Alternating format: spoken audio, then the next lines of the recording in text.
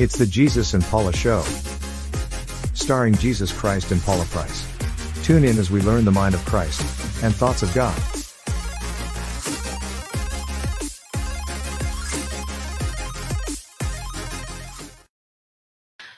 Well, good evening, Jesus and Paula Show. Welcome to this week's broadcast. The Prophecy Clinic is open. I'm Apostle Ashley kicking off tonight's episode. I'm pretty sure we're staying in the Prophecy Clinic. Last week, Dr. Price taught on, hold on, let me get my notes straight because I don't want to get it wrong. She taught on the mind of a principality. This is something we usually teach our commissioned or at least our apostles in training and prophets in training about what it is to be a principality in the mind of a principality. She also taught the week before on taking a forensic analysis of the prophetic. I mean, this is scholarly information that we have right here, which is why the Prophecy Clinic is open. The prophetic right now is a runaway train. I was, where was I at? Oh, I was on a training for Charisma Podcast. It was a webinar. And they said right now, podcasting is like the Wild Wild West. You can kind of do whatever you want. Television, even though you have a lot of freedom, is very locked down. And so I feel like the prophetic now has gone into the Wild West, where many things are up to. And it said, well, that's how God talks to me. This is how I do it ever. You don't understand. Well, I don't feel judged by the Lord. Like nothing is written in scripture. And in our morning devotions as a staff, we go through different things. And so right now we're in the epistles. We're in the writings of the apostles. And what are we in? 2 Peter? 2 Peter. Man, the things that are addressed about the prophetic and the prophet in the New Testament by the apostles, you could tell we don't know our history. We're way out of the continuum, way out of the prophecy continuum. And when you actually read the word of God as it was written and not your favorite scriptures, go into those books that have dust on them in your Bible, so to speak, the ones that you haven't touched maybe in years, or if you did go through it, you didn't go through it with the mindset that you have right now. That's what you want to do. And so the Prophecy Clinic and this whole series that Dr. Price has been on since mid-April, May, where she started, is about bringing that order back to the institution of the prophetic, not just how somebody prophesies. There's a difference when we're talking institutional changes and individual changes. For example, simple example, if you've worked anywhere in corporate America, then you understand that you can't just make one change in one branch. Or I worked in retail, and so you can't make just change in one store. It has to be through all of the stores. Something as simple as bathroom signage. We had a whole issue in the mall about bathroom signage because it wasn't clear. The women's bathroom was literally in one part of the store. The men's was on the other side. Very weird. Usually they're near each other.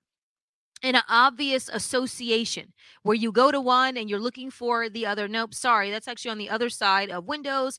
This is on the other side of bedding. Well, the signage wasn't clear, and everybody was like, well, we just need to put up signs. Well, when you're a part of a corporate company, you can't just put up a sign. You have to have corporate approval, right? Anybody who's worked in corporate America, you understand? You can't. But in your home, even sometimes in your own office, you don't have the privileges that you would have your home office. You can do whatever you want. Your corporate office, not so much. I can decorate. Now, I have a lot of flexibility with how I want to decorate my office here because, well, we don't have crazy taste. But there are limits to what we can do and what we cannot do in our corporate office versus home office. Now, this is gift versus office, the same idea. Home is the gift. However you want to decorate, however you want to do, whatever signs you want to put up, that's fine. But in the corporate institution, it was challenging for other employees to understand they just can't go and have Kinko's produce a new sign and put it up on the wall without corporate approval. There was a thing about the cash registers. These things are so old, and they were. We just need new ones. Well, new ones is new ones across the board in all of the stores, not just yours. And then our store had, I don't know how many cash registers. So it wasn't just one, it was maybe 25 or 15. And so when you're thinking corporately or office or officially, that's different than your individual gift or home experience. And these trainings are built in order for us to bring back order, but to bring back God's order. You don't realize how opinionated you are until you come into a corporate environment where nobody cares what you think. And then you realize how you just willy-nilly always throwing your opinion around. But whenever you get in a setting where nobody cares, they look at you like, well, why are you telling us? We don't. And corporate, will they not tell you we don't care? Well, we don't care. I'm sorry, do we ask you? Their question is, I'm sorry, who are you in the company? To where you think that your opinion registers as a change that we should make. Well, I mean, I'm just saying, I'm just offering my 2 cents. Well, if you just want to. Now, you might be a corporate executive in another company, at which point your opinion has a different respect that is offered. Like, okay, well, they had a Coke, they had a Pepsi. Oh, well, they might hear each other out as a professional courtesy, not as a required implementation. And in the body of Christ, we really do think that our personal preferences matter more than the institutional standards that God has set in place. The scriptures, the holy word of God, written by holy men and women over time, okay, is broken down in order for us to understand God's eternal order that is being installed and instituted on earth. That's what it's for. When we go back and we're reading and studying all these things, I love teaching these youth. Oh, it is so much fun getting in this scripture with them and breaking down the actual word of God and not just what we've heard about the word. Very different experience. And so the Prophecy Clinic is open, and it will be also opening up as a training format on Dr. Paula Price Power Train, which is what we're going to talk about right now. Dr. Paula Price Power Train. And right now, the Soul Clinic is open. Building the Soul of Success is what's available right now. After this segment, before Dr. Price comes on, we're going to play a short clip promo about what that course is all about, building the soul of success. I'm going to tell you right now, if you're serious about being successful, you will take advantage of every resource and every opportunity that is available to you, especially if you're not in a training institution that has the weight of training that you need for the caliber of location or destination where you are going, or vocation. And so here in our institution, it's very easy to get comfortable and kind of get a little sloppy with your own development because, well, we always have good information coming at us. Social media has kind of enabled people to get a little lax, get a little sloppy.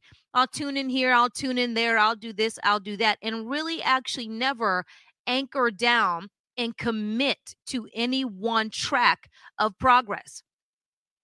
And so for these soul classes, and we're rolling out starting next week, well, possibly this weekend, but starting next week for sure, video on demand. So video on demand lessons and lectures and classes that Dr. Price has done, where it's exactly that. It's one video, maybe 2, maybe 3.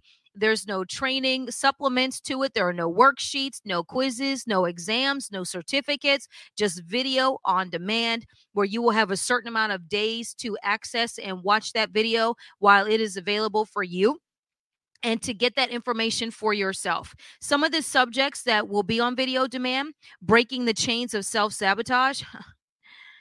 We can all pause right there. breaking the chains of self-sabotage. Bless the Lord.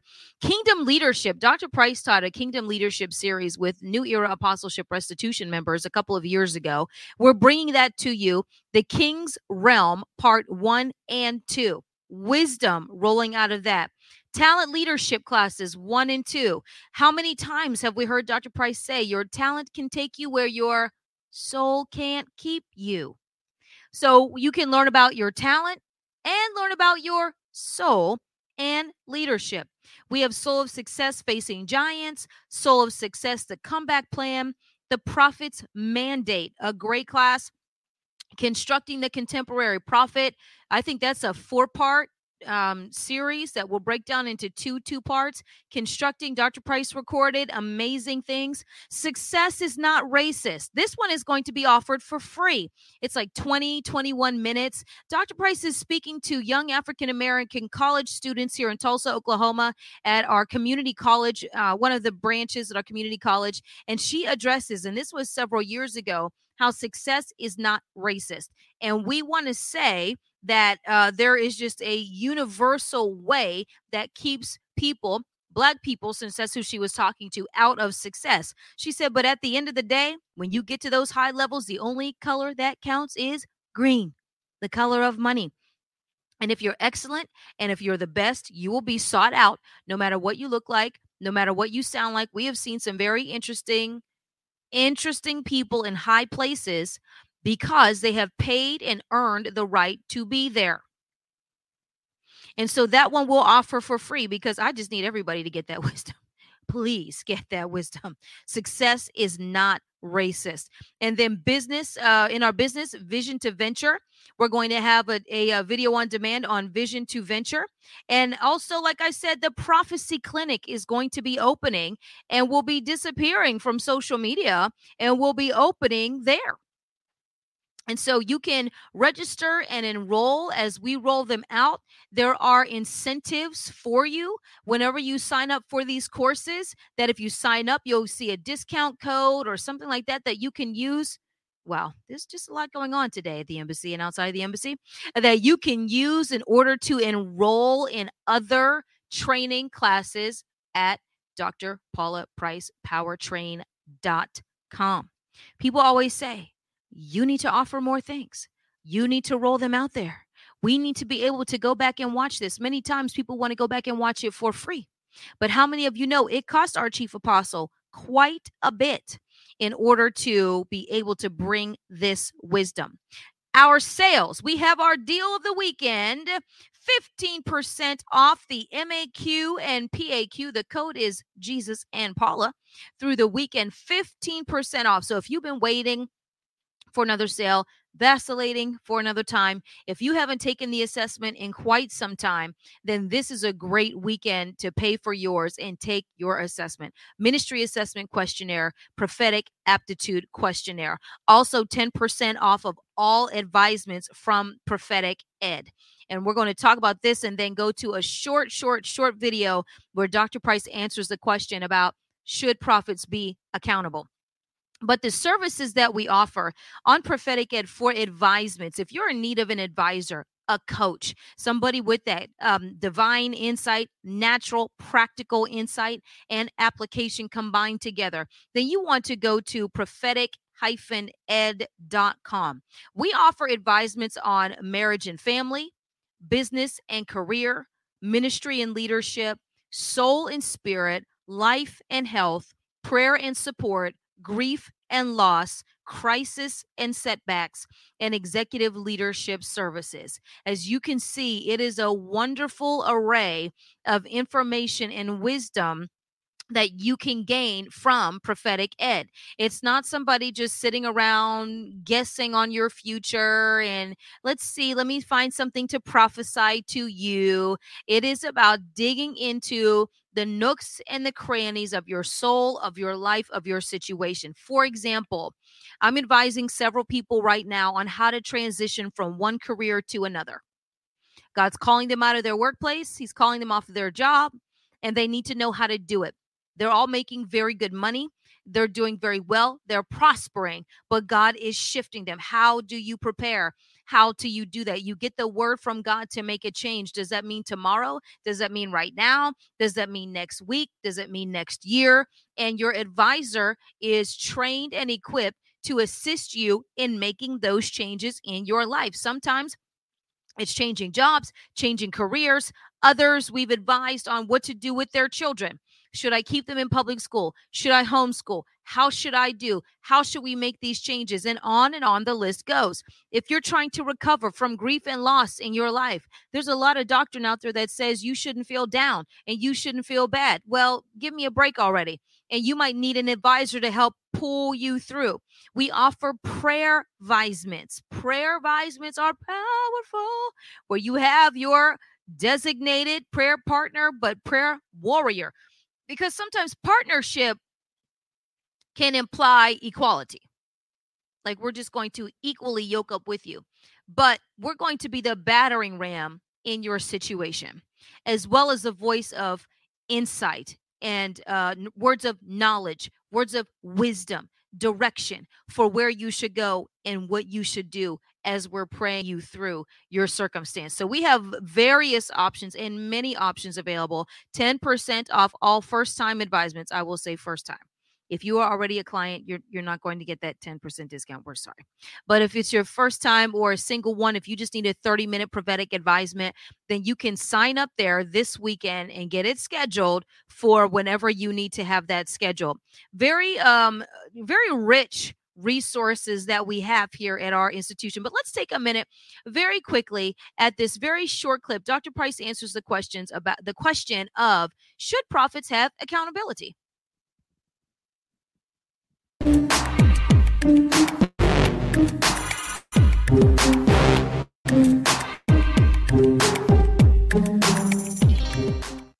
Scripture says that the only lone prophets were when prophets were loners. They were loners only when the institution was under attack and the sitting government didn't like them, or the prophet was not really a prophet, but like Amos, I wasn't a prophet. God tapped them because the established institution closed God out, or because the prophet is errant, abusive, or arrogant. For the most part, when you read about the prophets, you read about them in groups. And so even all the way down to the church of Thyatira, they are the prophetic guild who handled the business and the economics that are inherent to the prophet's mantle and the prophet's office as part of an institution.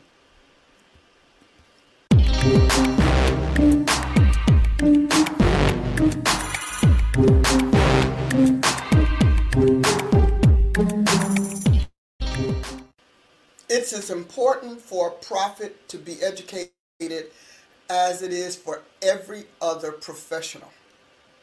If you're touching the public, there needs to be education, and there needs to be trial and error, and there needs to be proving to show that you are safe for public reception.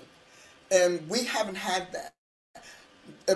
To date, most prophetic institutions are, the local church, or there are some really quality ones out there. So I do not want to convey the wrong idea, but we still lack uniformity. And a good deal of it has not been useful to the public. We have got to put it in our mind. Ministry is for public service. We call it ministry and we think it's ours. We make it private. But when we realize that ministry is for public service, you can track it by definition, history, and other pieces of articles that are written on it. If that's the case, if ministry is for public service, then like any other institution, your nail tech has got to be educated. Well, I mean, what are we talking about? Taking a brush, throwing on some polish. Isn't that what we're talking about? Why do we need education and credentials for that? When you talk about your stylist, we talk about the people who are working at a restaurant. The restaurant has, are you kidding? I'm doing my mother's recipe. Everything that will touch the public can hurt or help it. And in order to minimize the harm and to increase and maximize the health, we need education. Here's the thing. Education requires uniformity if you're going to do that. So as long as we were in the church, we were kind of like off limits. When we decide that we're going to go secular and we will be scientific, that will be different. Because now we're going to have to conform to what the rest of the institutions must conform to for the benefit of our communities, for the safety, to safeguard us. You realize a doctor can be sued. Many people don't know that ministers, are vulnerable as well. So we have got to at least bring, if we want to harvest, then we're going to have to conform. And we do want to harvest. Prophets don't have a place in the local assembly other than as an advisor. That's it. Ultimately, you give the word of the Lord, you pray for people, the end. If they appreciate your word, that's fine. Now, there are some congregations that put the prophet on staff. I think that's very wise, very prudent. But who manages them? If the institution was before all else, who manages this institution? Who verifies? And then by what criteria and what standards and benchmarks do we call it good or effective? So their prophets have got to create a place. And God has a place for the prophet, and that is within the ecclesia. And yes, serving the churches, but also serving the kingdom, the king and his kingdom. And that means we have to be smarter. Because we're facing off with darkness. These people, you look at the educational program the psychics have, and the witches and all of that, and we're talking about a weekend of Shabba Shabba Habba. No, we've got a lot of changes to make, and I'm happy that the Lord has given us and given to me prophetic ed to make those changes so we can plant prophets everywhere. All right, Shabba Shabba Habba. Yes, exactly. Public service. I mean, it's crazy. You can tell, though, we really are programmed to believe that the anointing and that the calling should just come out of us, and not that we have to actually put a lot in. Now, we see this in medicine. We understand that nobody wants the spirit-led doctor alone. Like, that's bonus to have a spirit-filled doctor operating and handling your body. However, nobody says, well, I want the spirit-filled doctor above the highest credentialed doctor in the hospital. We don't say that. We don't say that we want the person handling. I don't want the mechanic who's talking in tongues who can't still fix my car. Listen, I need the number one what does she say about the nail tech? These people, you can get an infection that will take your life out if you go to the wrong place getting your nails done. What does she say? Public service. And so we are in a public service office, a public service institution. You don't want the crossing guard to take your children across the street to school who doesn't know how to navigate traffic. I'm just being led of God. I'm being led of the Spirit. Led of the Spirit. I need you to be led by when the car is coming and the Spirit of God.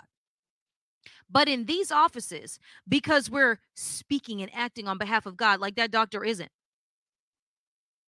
like that attorney isn't representing on behalf of the Lord, like that athlete isn't playing on behalf of God. And so we really take this high and mighty attitude that because we're working for the Lord directly, so we somehow have to do less. But how many of you know when you work, the higher up you work in the food chain, the tighter you have to be? Somebody says they work for the office of the President of the United States, even with this mess we got on right now in D.C. Somewhere people are credentialed. So they say somewhere, but there's a lot of people who are. If you say you work for any highest office, if it's the school system, the superintendent's office, if it's whatever, it's a foregone conclusion that you have a list of educational accomplishments behind you to prove not why you should be there, but how you earn the right to be there. It's not about feeling. It's not about emotion. It's not about all those things. It's about your credentials and what credential you, because you are a public service office. So are ministers. It is frightening how easy it is to get into ministry. You don't need one validation, one certification. You don't need one person to say your prayers work. Can you believe?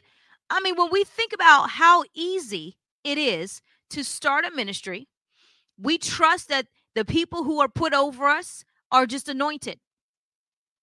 Well, they're just anointed, right, Prophet? They're anointed. I need the anointing. We want to get in the prayer line of the most anointed person. We want to have somebody lead worship who's the most anointed. And nothing else is checked out in many places. We've gone in places that people don't know us. You want to come up and join the team and sing on the stage? What? You don't know me, and I don't know you. And so I don't know what you have going on up here. I may not want to mingle my anointing with this. I might not want to bless this. God might not be happy with what's going on right here. I don't know. I haven't inquired of the Lord to see what's going on. I haven't talked to your people. I haven't read your literature. So thank you so much. We're just going to sit right here in the seats and not be official in our position. You have prophets who are giving people prophecies about how they should change their literal lives. Untrained, unvetted, unvalidated. Well, God said that and God sent me. You know, God sent a lot of things. He sent plagues. He created the waster to destroy. He sent a flood. He sent down fire from heaven. Okay, so saying God sent you doesn't always bring me comfort, because I've read a lot of my Bible to know that may not be a good thing. He sent those plagues. He tore those people down, brought their whole nation down. Okay, so God saying God sent me is not always encouraging. But because we only had, that's kind of like, you know, God knows my heart kind of thing. And Dr. Price always says, and what does he know about your heart? Because he knows that his right desperately. When we read actually what the word says about the heart, it's not Hallmark. And we have the Hallmark application of God knows he knows my heart, which means it's, to me, my motives are always good. My intentions are always good, even though you just blew up somebody's world. We're supposed to go off of your intention and not your results.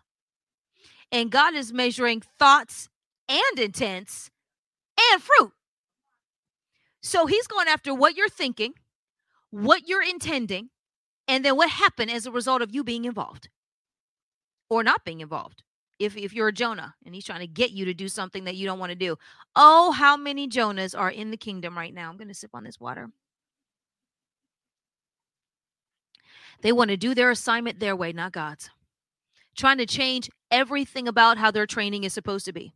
Trying to change everything about the assignment. God is trying to send you over here. You want to go over here. He needs you to stay this long. You want to stay that long. He's trying to tell you this. You're trying to tell you that. He's letting you know what to prophesy. You're showing him how you don't agree. You care more about the little caterpillar on the flower than a nation of people. See, there are people all over the place still right now, Jonah's walking around in the kingdom. Don't want to be tied to anybody. Don't want to be connected with anybody. It's just me and God. And then when it is you and God, you're telling God how what God is saying isn't right. It is no wonder it takes the Lord forever to get anything changed in the body of Christ.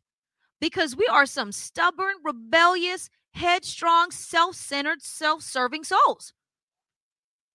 If we start with God, with what's in it for me, I mean, we really do. We may not say it in that way, We might flip it and say, what's it going to cost me? But that's still what's in it for me. Well, how long am I going to have to do this before this turns around? Well, am I going to have to? How much am I going to have to lose? How much am I going to have to give up? How much time? How much sleep? How much money? How much credibility? You want me to go online and say, what? Oh, no. I'm just here to observe. It's my favorite. I'm just here to observe. I'm just here to watch. I'm just here to do it ever. Well, in other words, will you go and you send your friends out there to see what happens to them? And then you decide if you're going to do it. We laugh about this in youth group, talking about Moses and Israel. Well, talking about how many people would have been in the back of the line crossing the parting of the sea to see if they Kunta's in here, so to see if they make it. Okay, well, we're going to see if they make it. Well, no, you guys go. You guys go. You guys go. I don't know. The water's still holding back. Did they get to the other side? Is it really dry all the way across? If you know cell phones, call me, tell me, take a picture, send me, post something about so I know if I need to go. Okay, and then they're going to run the whole way just in case God changes his mind, just in case they get wet. And that's how we do God. We want to send other people. You go, and let me see what happened. Prophet Angela, you go do it. Let me see what happens to you. Oh, I don't know. Your journey is hard because, listen, so-called Friday, my God, I'm just saying, okay. And so we want to send other people and do all this, anything. We start with God with what's it going to cost me? And what's in it for me?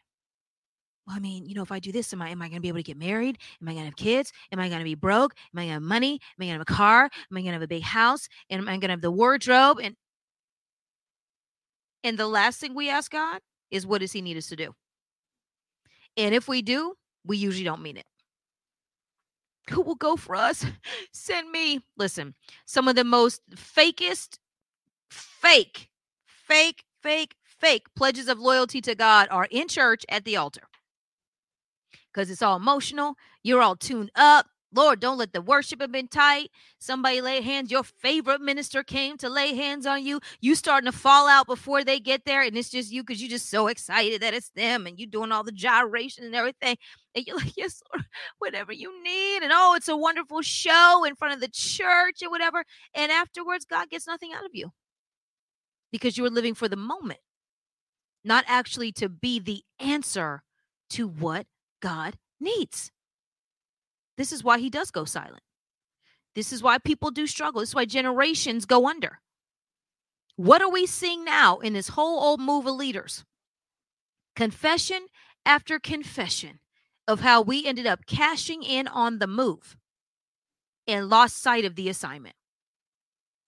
And it's easy to do.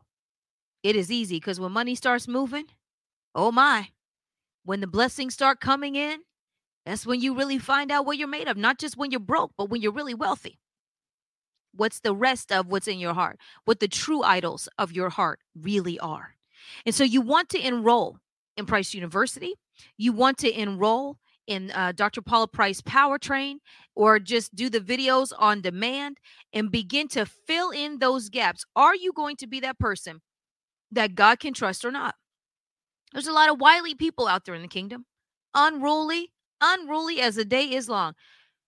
Apostle Peter, he said some things and he did some things, but he was an unruly guy. With Jesus, he was out there jumping on the water and then, Lord, save me. And then the sword, and then him denying Christ. The whole battle with Peter was very interesting to let you know that you can be a headstrong, hard-headed person. God will still use you. He'll still use you because he used him, but not to the extent of Paul.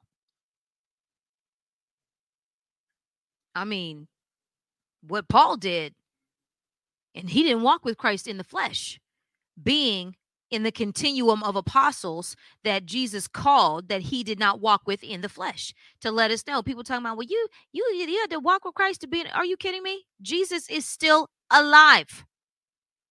He is still alive. He is still alive. We don't serve a dead God. We don't serve a dead resurrected Lord. But we have got to understand in our seat of public service that we have an obligation and a responsibility to our God and to his public, to his people, to see to it that we're not leading them down a pathway to hell because we disagree with a lot of things. and not because of any other reason. I just don't see that way. You need to register. I challenge you to note and register how many times you decide to do or not do something because of how you feel or your opinion. That will let you know what's really driving you. That will let you know if you are inherently non-compliant. You cannot be a non-compliant prophet in God. That's rebellious. You cannot be a non-compliant apostle in God, because you will destroy, you will wreck, you will overturn things. We're going to talk about unlocking and overturning. My Lord, you're going to be unlocking and overturning the wrong things, because the mantle works. It works. And so there are people that God is holding back and holding back and holding back, because he literally cannot afford to unleash you in your present state because of the damage that you will do. Have you seen, little kids when they're learning how to use stuff? Aren't they cute? They're so cute. And then they knock over the crystal this and the glass that, while they're trying to learn how to walk, trying to use something, grab something that isn't for them to use. I'm sorry. That's great. That was great granddad's whatever that cannot be replaced. We cannot replace lost souls. You can't replace lost destinies. You can't replace people getting out of their place in God. And so he does not have the luxury, the option of just loosing and letting go a lot of ministers that don't want to conform to his way of doing things, because the loss is too great. And there is loss that you cannot repair. And in the kingdom, he has found that. How many ministers we can see now? How many people don't go to church now because of Bishop thus and what, and apostle and prophet so-and-so and pastor, teacher, whatever, who fell mightily. We're not talking about, I lost my footing on, this little piece of banana peel, but brought down a whole piece of God's kingdom or institution. These are destinies and lives that God may never recover. And while it's so easy, and we're going to go to a quick commercial break and then shift to our one and only host with the most, Dr. Paula Price, who will just blow the lid off my laptop. I'm ready to take notes. First sentence out of her mouth is going to be profound, I'm sure of it. Okay. But God does not have, he cannot, there are people that will not recover. There are people that will not bounce back. There are people that will never trust a preacher again because of some of these things that have gone on and been done to them. The abuses, the molestations behind the scenes, the mismanagement of funds, all of those things God has to calculate as loss. And if he did some kind of a business report, financial report, assessment, where souls are finances, people, destinies, lives, on the last decade alone of mismanagement of his kingdom, we're going to come up short. And there's going to be a whole lot of red in the hole from these ministers, these rogue, reckless ministers that have been out there. That's why we don't play at Price University, and we don't apologize, because we're looking at the fallout. Some of our people are the fallout. They are. Some of them have. They're trying to, they're like, I'm going to hope one more time. I'm going to give God one more time. I'm going to give his people one more chance. We're going to do this one more time. And so we're going to watch this quick promo of, what are we watching? Building the Soul of Success, Powertrain, Building the Soul, or whatever I gave her. That's what we're going to watch. And then we'll be back with the conductor of the Powertrain, Dr. Paula Price. Introducing new training options from Dr. Paula Price Powertrain. Become the most successful you by enrolling in self-paced training modules. Let's take a sneak peek.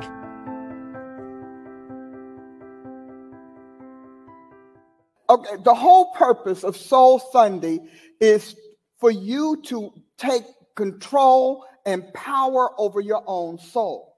The whole trend of the world, the stance of the world is that you can't help how you feel. You cannot help how your soul is. You can't help what happens to you. As a matter of fact, you are a victim of your own soul. Isn't that how we hear it? You go to school and most of you will tell your children, wow, you better get A's all the time. And then, well, he can't help it. He got his temper from his grandfather. She's got her personality from, and so we have to realize that that is not how God teaches the soul. You have to recognize that your talent is only the utility of your soul's success. So all of your talents and attributes, those are the utilities. They're the tools of the trade, but they're utilities. And so, but what holds them together? You have to build that. Because if you don't, if you're one of those people, you're thin-skinned, your feelings get hurt all the time, you're not going to make it. You can't rise above your sentiments, not going to make it. You just won't, because your soul is looking for a comfort zone that success won't allow. Isn't that right? It's always looking for a comfort zone. It's looking for a reward. I talked to a woman one day and she said, "Oh no, I have to be asleep by 8." I said, "Good, because you'll never ever own anything. Because you can't do it." I mean, and really, if you sleep by 9, you're probably not even doing housework.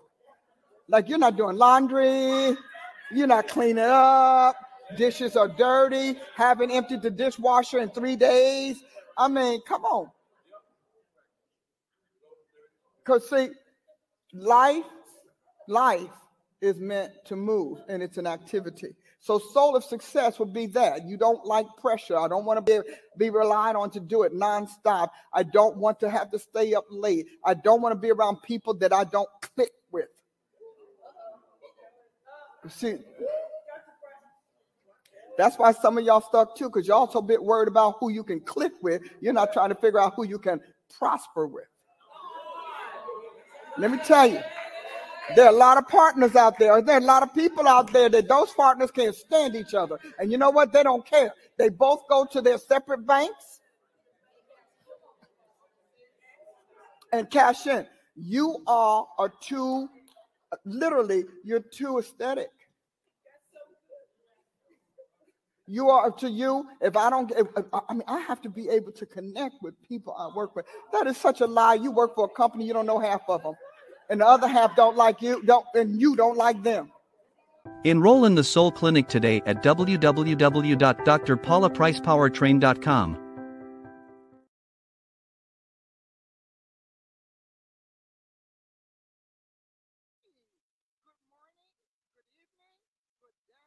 Good Thursday, good July. Let's just call it good. You know, I'm just specifying all good. It's all good. And so I am glad to be here. And I want to say to you, Apostle Ashley Claytor, I 100% agree with your statement that God has losses that he will never regain. He has people, he has got to, they can't get saved. They can't get born again. Now, I know that he is bigger than all of us, but there are just certain things that just don't make it, because God says we must believe to the saving of the soul. The saving of the soul. Yeah. In Ezekiel's prophecy, the Lord says, "Behold, all souls are mine. And the soul that sinneth, it shall die." It did not say the spirit. It said the soul. And then he says that he sanctifies us spirit, soul, and body. Now, I've been on a journey, and I've kind of been hiding it out, trying to wait for, to roll it out in the perfect way. Sometimes perfection is just completion. Wow. Sometimes, you got all you can do to get it out. Sometimes all we got is completion. I don't have the frills.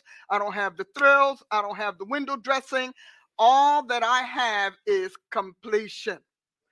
And so that's where we are today in terms of where I am. I've been talking to you about the journey that I am on, writing 3D 2. Yeah, hallelujah. Yeah, y'all better go on and praise him. Now, I will tell you one thing that the Lord says. When he says, be a first partaker, when the Holy Ghost inspired Paul to say first partaker, I just want you to understand. I was first partaker. And because God's is a living curricula, God's is a living doctrine, God is the living God, it's always we call it words for theological reasons. God calls it cells. And so he's always cellulating himself in our souls, which is why he installed the Holy Spirit in us in the first place, to give us the fullness of the Godhead bodily. The fullness of the Godhead bodily. Now, that's scripture, and I know some of you all want me to give you scripture for every statement, but then I won't be able to teach you because you'll be too busy affirming your thoughts on scripture, which are probably errant in many ways. All right. And if not, short-sighted. Because, God's every verse in God is like a kaleidoscope. You can spin that thing and it's a different color prism depending on the situation that he is bringing it up to you for. So, a couple of things I want you to know. Number one, I'm working on 3D. I have, so far I've written, let me get it right, 180 something, 8.5 by 11 pages, which is going to end up being 3 different books, 3 separate books. Yes. Because 3D is a journey. So you can imagine 180 something pages, and that's just that book. I have about 12 more in the series, but I'm keeping them, comfortably readable to you guys. Wait, I was way down under here. Of course it is. Hold on. If I drop stuff, don't y'all talk about me, okay? Don't be texting folks talking about, did you see how she did so and so? Because that tell me you got a soul sickness there. on drop stuff. So they'll all be pretty much in this size, but increasingly more intense. Did you like that word? Intense. Yes, increasingly more intense. I thought that was a nice word.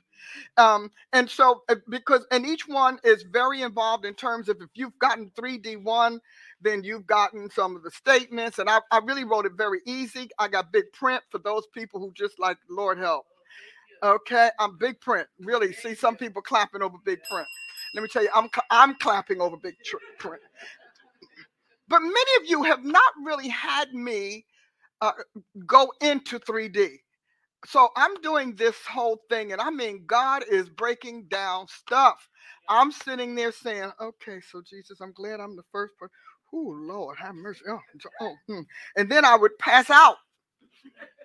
So if you think that God doesn't require you to be a living epistle, okay, a living text. We are text only because of the script, but we are literally the living Godhead. So anyway, we've been talking about souls. Our nation, the world, is in all kinds of distress right now. And people are struggling. They don't know what happened. How do I get back? What do I do? We've got a constant bombardment of soul assaults to cause soul atrocities every day. The video games, the movies, the singing, the rap, and all of the education, all of that is to the end that they destroy your immortal soul. Because Satan knows the power of the soul, and that the soul is the currency of his world. So your soul flows are what determine it. Remember, you got a new spirit so that God could save your soul. Now, how do I know that? Well, because we have in Hebrews, we must believe. I think it's Hebrews. Let me go back to it. I was just there. I got my trusty little, where's my thing now? Oh, yeah, there you go. I got you sitting right up here taking care of me so I can get there. Hey, it's important because God tells us that we have to believe to the saving of our soul, not the renewing of our spirit. Right. I just want to say that because many of us don't get it. So in Hebrews 10, he's telling you why we're doing this. And we started Hebrews 10:35. It says, Cast not away, therefore, your confidence, which has great recompense of reward. Recompense of reward. You almost think a reward is recompense. So why is it true? Because God is going to compensate you for not cheating on him, for not doubting him, for not defecting from him, and for not corrupting who he is before those who have yet to meet him. So he says, cast not away, therefore, your confidence, which has great recompense of reward. For ye have need of patience, that after you have done the will of God, if this is your Bible, highlight done the will of God. After you have done the will of God, you might receive the promise. Now, that's a sticky point because people are walking around bitter, resentful, angry with God because they've done his will and he hasn't done his part. See, so you think your deeds, are more righteous than God's deeds. So your deeds and God's delay are struggling. Because if you're angry because you've done the will of God, let me say this to you. Bless your sanctified heart. It is because you did it with the wrong motive, the wrong intent, the wrong expectation, or maybe even just did it for expecting something that God didn't promise, because he said you will receive the promise. So I want to get this. So are your deeds aligning with the promise? So, and that's number one. And number two, did you do it Monday and expect the harvest on Tuesday? Of the same week, not even the Tuesday in the future. So you will have to, as you go forward in the Lord, you're going to have to take your deeds out of your memory, lay them on the table as one does an organ, and inspect and examine them to make sure that your deeds were done in God for God. So we haven't even gotten there. I'm still introducing. Now, and it says, verse 37, for yet a little while, and he that shall come will come and will not tarry. Now, this is very interesting because Paul is writing this way at the beginning of the AD era. And then they were expecting Jesus to show up. Well, we're not the same. We're now jaded because he hasn't shown up anyway, so we're jaded. And we're so jaded that we don't really expect him to show up. But Jesus tells you in the Gospels all of the ways he shows up. He says, first of all, I make my word known. Secondly, I let you know my commandments. Thirdly, I defend you from the enemy. So he shows up in the fullness of time. And we think that time is chronological, or that it is calendar, or that it is, what do you call it? Personal. He's going to show up. God, so when he's talking about tarry, he's not just talking about the ultimate show up. He's talking about the evidence show up. Wow. Because there are people that Jesus shows up to all the time. I know he shows up to me all the time. Because he said when you treat him right, he'll come, make his home in you, and then he will introduce you to the Father, and that he will manifest himself to you. So he's talking about now manifestive appearing. That is when you know that you know, and God has said, and whatever. There are people who have constant audience with the Lord Almighty all the time. And they're not a devil. You know how I know they're not a devil? Is because they don't exploit that audience. They don't exploit that privilege to the point of breaking his rules, breaking his laws, misrepresenting him, living vulgar, cussing. See, when Satan shows up as Jesus, he's always telling you how dirty you can get. See, a false Christ is always going to tell you how dirty you can get and how your liberty frees you to be nasty, to be whorish, to be sacrilegious and irreligious, to be unclean in every way, to be immoral and unethical. See, that is a false Christ. And Jesus said he'd have a bunch of them between the time he left and the time he comes back. So I always watch people. When people say that Jesus talked to me, and I look at your little dirty life, I know that you have a false Christ. My God. Because he's not talking to you about the things that he has already decreed unclean and legislated against. Because the closer you get to Christ, the more you can't stand your own stench. You stink to you. And you got on this $900 cologne. And you're still funky. Because the soul stinks. See, the stench in your body comes from your soul. That's all right. The only reason your body stinks is because your soul is dead. Dead in trespasses and sins. And 3D2, I talk about that in explicit detail. I tell you that your soul created your body. Your soul, in terms of from the moment God made Adam, and reproductively, your soul makes your body. It organizes it. It crafts it. It chemicalizes, electrifies. All of that comes from your soul. And when the book is done, I guess in a little bit they might, when I tell them, they can take pre-orders. It is an extensive work. An extensive work, so that no matter how much you exercise, no matter how much you fast and pray, no matter how much you beat yourself, slap yourself in the face, cuss yourself out in the mirror, no matter how much you go and do your good deeds, it's your soul that's funkifying your body. Because it's your soul. As a matter of fact, as I was studying, because I do an extensive etymological study of everything, and you will love it, the book, because I put a lot of definitions and etymology in the footnotes so that you won't have to keep trying to figure out what is she saying. So, but I realized that when they were writing about the soul, they were writing about something that was putrid, sludgy, murky, and foul. And so they're and black.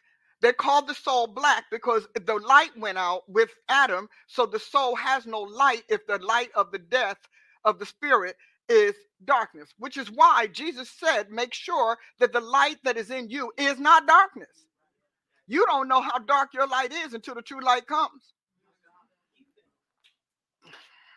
So when we talk about for yet a little while, and he that shall come will come and will not tarry, I'm not entirely sure that the authors of God's word, the scribes of his words, realized that they were writing to a future generation all down the line, successively responding to a future generation. So I'm sure that with Jesus's departure still being relatively fresh, they considered that he's coming today to take us away from the Romans, take us away from the war, from the ugly and all of that. And he didn't. They died. But he did come because he came and got them. So they may not have recognized that Jesus is coming until his ultimate appearance is Jesus coming to get them. And you don't know how important that is until you read Jude. Jesus, one of Jesus' baby brothers. And Jude talks about Moses dying and Satan coming for his body. Now, back then, we understand that body and soul, the Old Testament treats body and soul as a unit. So if the body is already condemned to the ground, Satan was coming for his body and his soul. So that he was actually coming to take over his soul so that he can trick the Israelis, the people of God, into thinking Moses didn't die, and he can begin to do what we see a lot of these false preachers doing, pretend to understand and uphold the law while he perverted and corrupted them with all of his dark, dead, doomed uncleanness. See, when your preacher starts getting really nasty, that liberty start turning into libertinism, you understand that he switched out his Christ. She changed her gods. Because, see, God's not going to cohabitate with a devil. That's why he left Adam. So, going on, just for you to be clear, now he lays that foundation, and then he writes in verse 38, now the just shall live by faith. But if any man or if any draw back, my soul shall have no pleasure in them. So God has a soul, which is why you got one. And Jesus came to the planet with a soul that was a fusion of his Father, God Almighty, and his mother's doomed soul, Mary. So he says, Now, but we are not of them who draw back unto perdition, but of them that believe to the saving of the soul. See, uh, no matter how long you've been saved, the day after you fall, you're saved no more. Unless, of course, you are granted repentance. See, we teach this thing as if it's all in our control. It's all in our hands. We decide when we sin and whether what we do is to be called sin or not. We decide. We determine how our judgment should be because we've been taught from these blind evangelical misinterpretations and errant translations that it's all about us. But see, salvation is not just about you. It is also not just about humanity, which is why this man who's been to heaven more than once can say we must believe to the saving of our soul, not the renewing of your spirit. I want to let that sit in there a little bit. See, we've been taught that once you got a new spirit, you're in. It's over. That's like saying once you get into your perfect home, you're in. It's over. Nothing can put you out. So miss paying the bank, skip paying the mortgage, refusing to pay your taxes, and you'll find out how fragile your residence is. Because even if you've paid it off, you still owe the people for the land that you're living on. So we keep telling you that you are saved just because you said a prayer. That is not salvation, that is entrance. Because everything that is accredited to you as salvation is by the imputation of Jesus Christ. It's imputed to Christ. So Christ is actually lending you his righteousness and lending you his seal of redemption. He's lending it. But there is a reason why he says it. Obviously, he's watched this long enough. He comes back to John and says, yeah, but you know what? You have to endure to the end. Because he's not saving newborn Christians who can't do anything for him. Because heaven is mature. Heaven is a finished product. It's not a beginning work. So he says,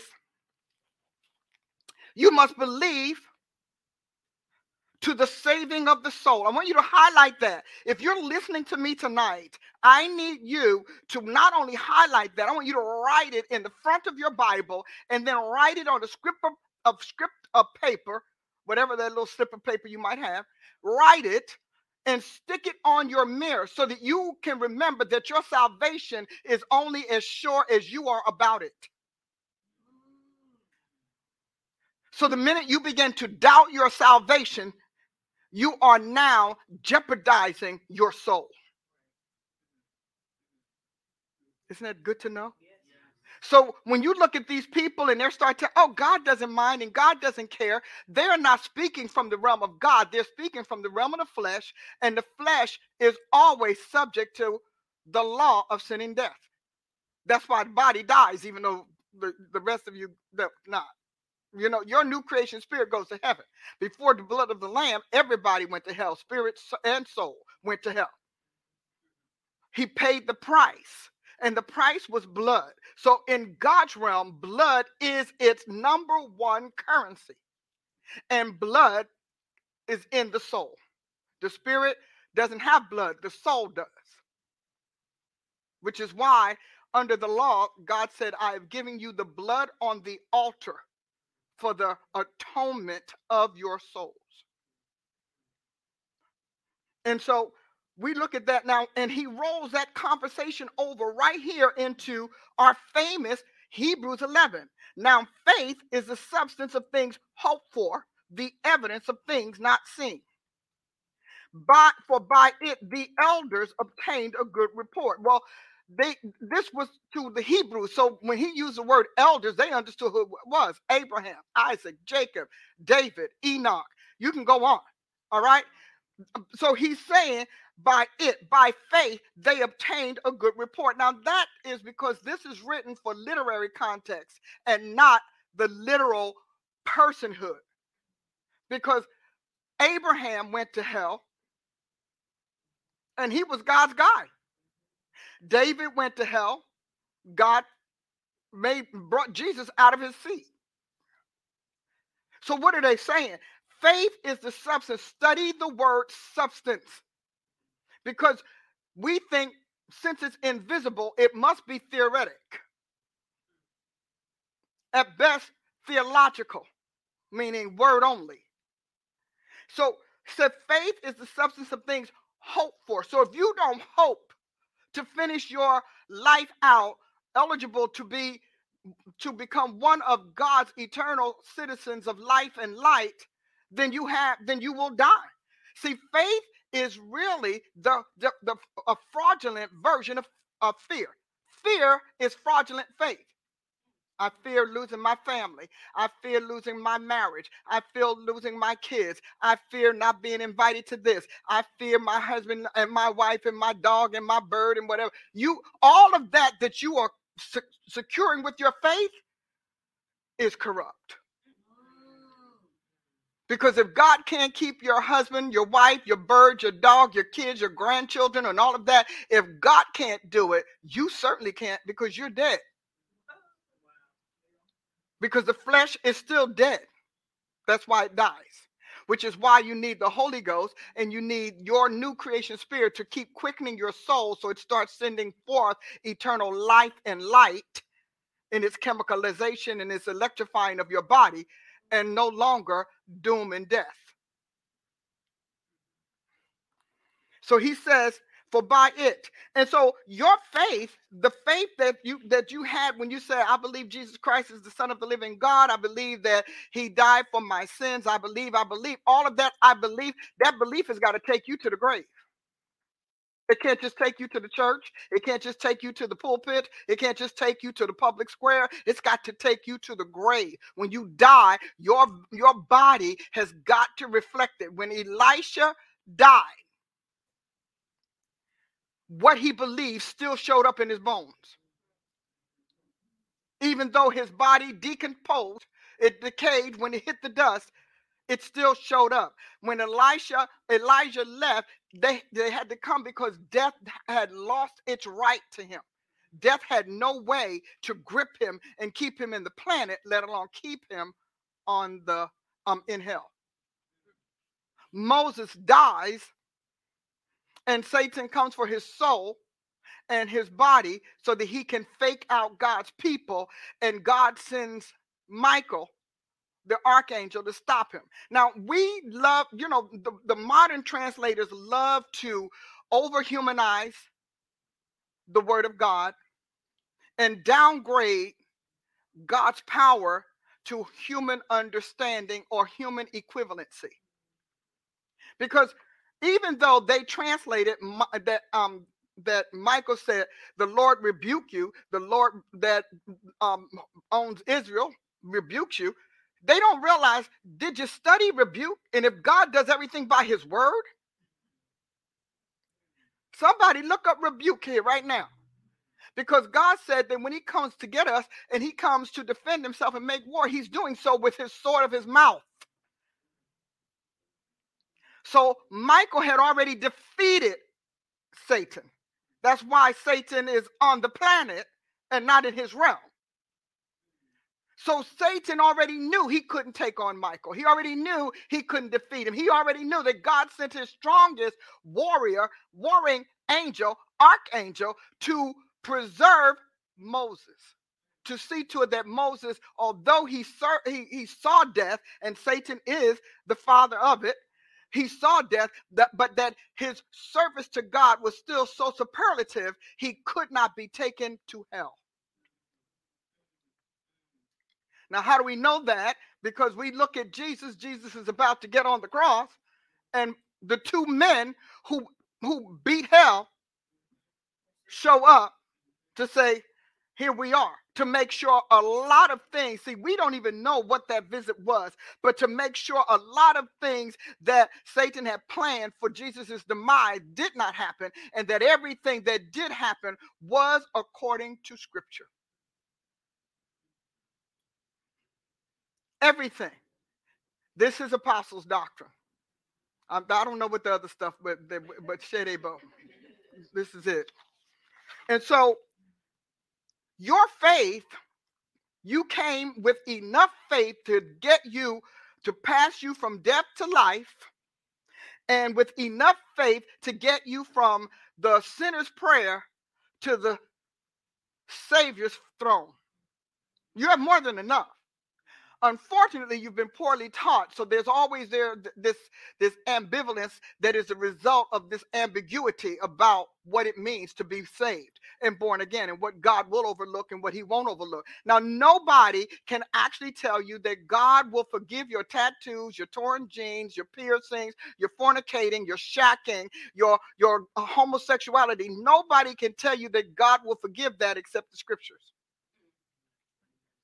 Just like nobody can tell a criminal in this world that their crime is going to be wiped away except those who are the custodians of the laws and the government of the land. So your friend can say, oh man, don't worry about it. All you got to do is so-and-so. And then you get this freaky judge and say, oh, I'm going to give you 25 years for stealing bubblegum. Huh? I know that's an extreme example, but you do get the point. Nobody can do it except the agent of the institution that's representing it, that has been assigned and appointed as well as trained and developed to uphold it. So it's okay. Just because you don't feel guilt doesn't mean you aren't guilty. And see, that's the problem. You've been talked out of guilt, so you don't feel guilty, so you must not be guilty. Well, if I stay guilty, then I'm always going to not be able to move past what I did. Well, some of these things you did, you ought not to move past. In other words, if you turned around and decided to kill yourself, you survived, but it did cost you a limb, guess what you have to do? You're going to live with that without that limb. You know, when we think about the abortion question, you know, and I'm the woman, I'm like, first of all, I'm like, oh, I did not know people could be this idiotic. I promise you I didn't. So we have all these women who talked about, well, yeah, but I mean, it's my body. No. I like the way Prophet Marie said, it's not only your body, it's the body of the baby and the body of the man and the body of the Almighty. It's not just your body. And if your body was that sacred to you, you shouldn't have had a relationship or a sexual encounter that put you in custody of another body. Because you're a custodian of that child. You only have half. You don't even have all of it. You have 1/3 of that child's physical material. All of the rest. And so the court is making a ruling on the whole body, but you want to commit murder on the little bit you have. And then you turn around and get mad at God 10 years later because he won't let you get pregnant. God's like, go get that one you flushed. Because that was the only egg I left in you. I didn't need you another egg. We act like it's all, you know, in our control. It is not. But we do that. We do that because our 5 senses are locked into this physical realm. So we do that. And we act like, you know, out of sight, non-existent. That's not God. God has a whole, what he said, an innumerable company of angels who are assigned to us, keeping track of everything we do, making sure that cause and consequence happen whether we like it or not. Because the law of sin and death is creation-wide.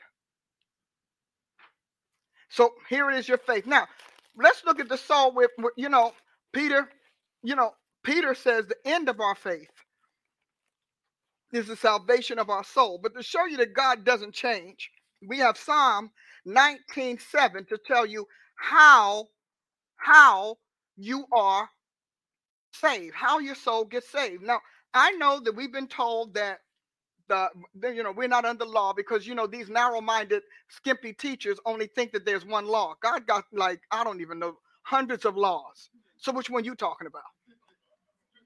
Hundreds. We've got because see, it says here, Psalm 19:7 says, the law of the Lord is perfect, converting the soul. The testimony of the Lord is sure, making wise the simple. The statutes of the Lord are right, rejoicing the heart. You still mad at the law? Yeah, well, you don't really belong to him. You don't even get it. The commandment of the Lord is pure, enlightening the eyes. So God is like, I command you to turn the light on in your dull brain. My statutes are to bring you into my righteousness and out of fallen man's morality. So, in other words, if you ever have somebody, you've been in a situation, just to give you an example, you've been in a situation where everywhere you turn, you're in a class where the teacher's just unjust, just immoral, like today. And so you ever been in those situations? And then all of a sudden, a person comes in with the power and the authority and the consciousness to reverse and overturn that. Can you remember that feeling you had in your heart? That finally justice is happening, that finally you are vindicated, the class is vindicated, and this cruel person is finally caught in the act and subject to punishment. Do you remember how that felt? That is because righteousness entered.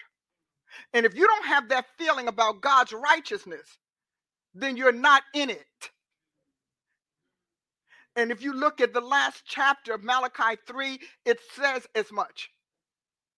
That all of the wicked priests and the wicked leaders and governments of God's land, all of them wanted God to get out of the way. And what they did to feed the people is they called evil good and good evil.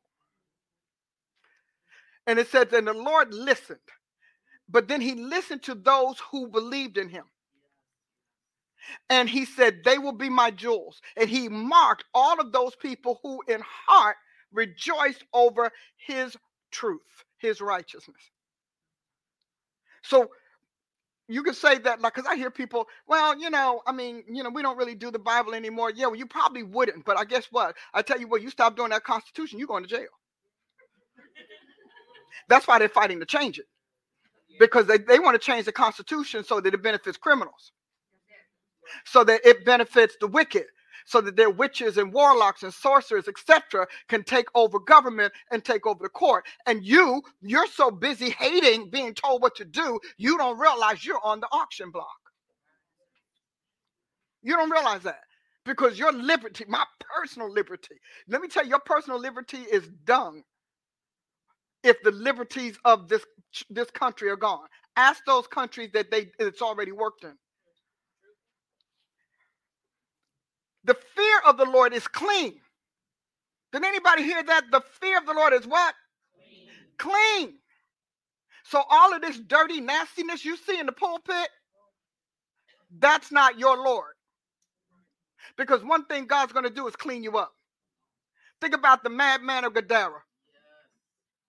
Or Gadara, depends on what it is. I do like the little talking Bibles. They help me put those syllables in the right place. Thank God for the little talking Bibles. Whew, bless the Lord. So, but the madman of Gadara goes and he's naked, he's dirty, he's funky, he stinks, and God delivers him from his legion. And the next thing we know, he's cleaned up and in his right mind, sitting down hungry for more of Jesus. So don't tell us that we can't assess your salvation or the lack thereof. Because God gave us specific markers and indicators in his word. And this is his word tampered with by those who try to get rid of him. So the fear of the Lord is clean, enduring forever. The judgments of the Lord are what? True and righteous altogether. If you have something that you kind of read every day with your scripture, you should add this. Psalm 19, 7-9. Now, I like 10 because it's so precious. It says, more to be desired than gold, yea, than much fine gold, and sweeter also than honey and the honeycomb. So God is a sugar. When I say that, now you know where I got it from. Jesus is a sugar. He's a honey man. He's my honey man right there.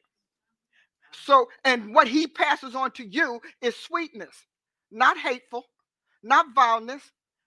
We got all of these Christians who holding all kinds of biases and malice in their heart, talking about God understands how I got there. Of course he did. But what he did about what he understood was get on a cross, go to hell, rise from the dead, go back to his world, dump his pure blood, Satan-free blood, on the altar, and then send you to the planet in the Holy Ghost. You know, you all don't even hear about the Holy. You can go 10 years not hear about the Holy Spirit, at least until we get to Christmas. And then the Spirit of the highest will come upon you, and that's all the Holy Ghost you know. That's why you can't convert to God, because you're trying to convert on print, and God needs you to convert by the Spirit of God.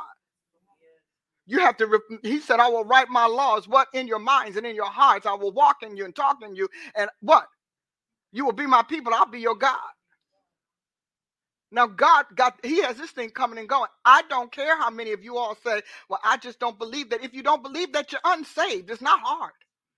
You know, that's not a hard thing. You know, the people who don't believe in our country to the point of trying to violate it are called traitors. And they're charged with treason. God will charge you with treason. That's just what it is. So we finally got the soul thing down pat. Then we get that, and that's just a few of them. So let's go on. Welcome to the show. I'm going to talk to you about 3D.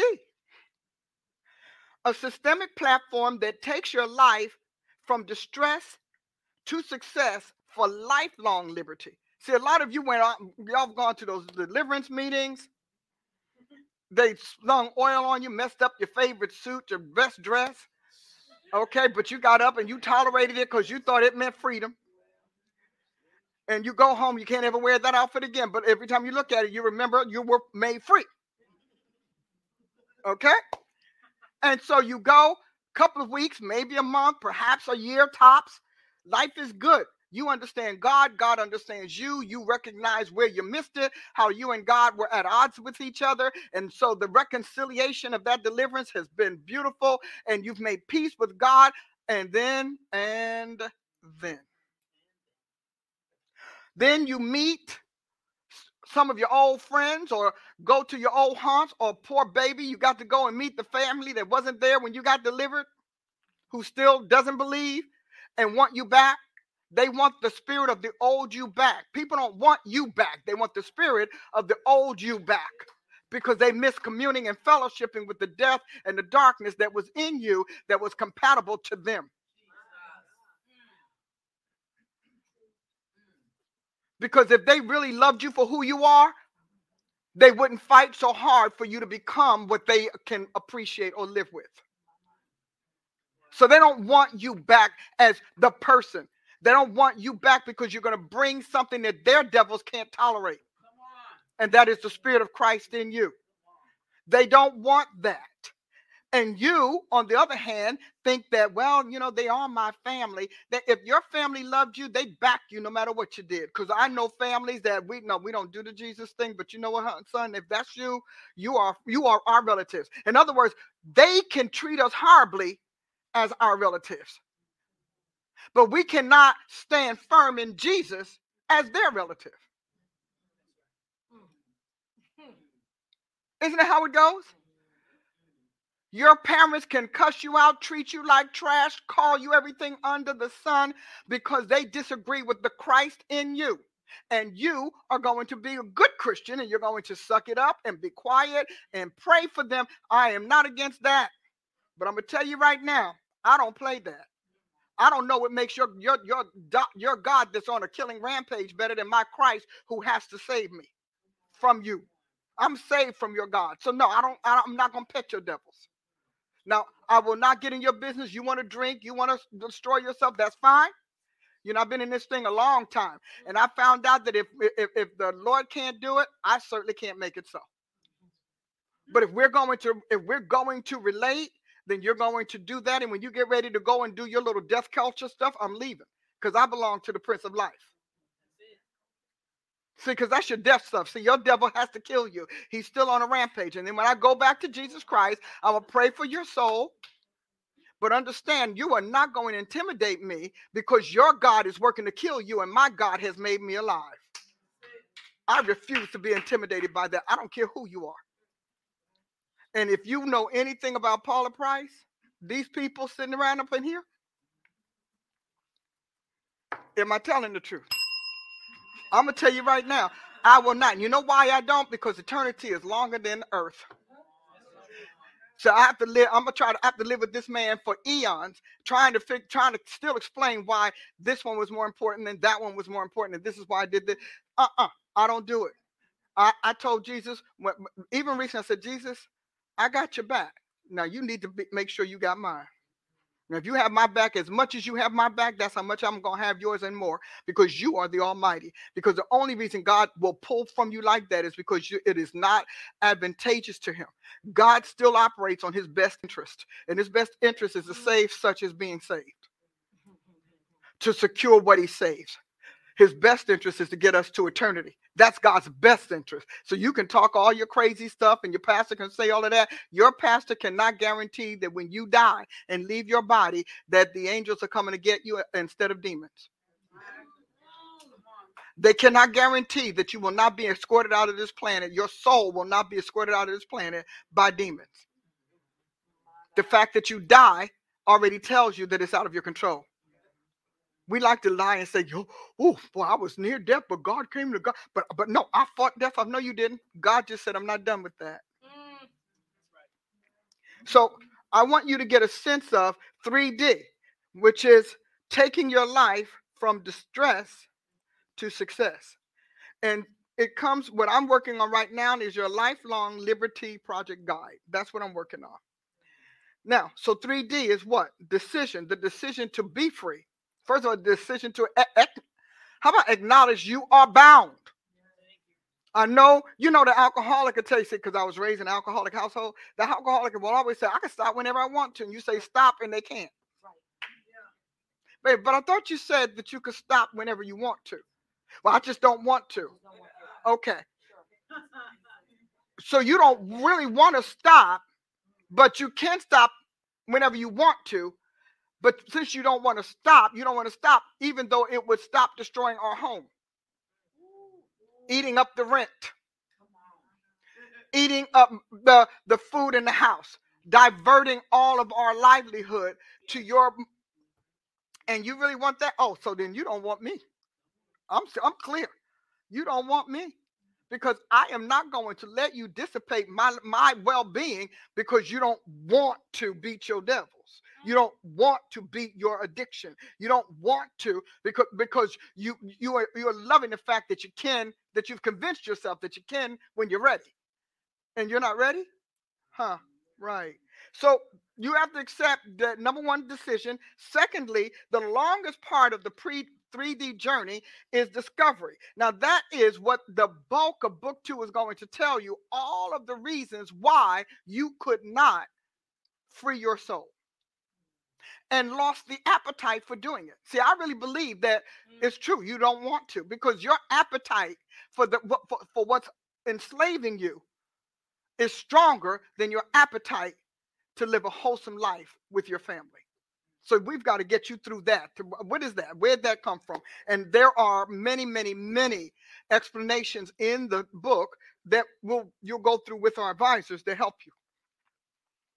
Discovery is the longest leg of the journey, because there's a lot of you that got messed up in whatever your enslavement is. A lot of things factored into it. There were a lot of characters that sewed into it. So you're going to spend a lot of time with that. And if you're a person who hates truth, you will not complete the discovery phase. If you hate seeing yourself the way it is, you find it more painful to face the truth than it is to be enslaved to something that's a lie, then you won't complete this. You just can't. And then we have the deliverance piece. You will know that you are delivered when you can finally accept what you did and realize that you did it. Once you come to the knowledge of the truth that you did it, then you trust me, your deliverance is going to be like this. You will not need a big church service and a major pipe organ and a super pianist and band with the saxophone to woo you and the trumpet to call you. You won't need any of that, because it was just by your conviction you will be free. Because most people will do what's right for their body, and when they understand their soul, they will do what's right for their soul.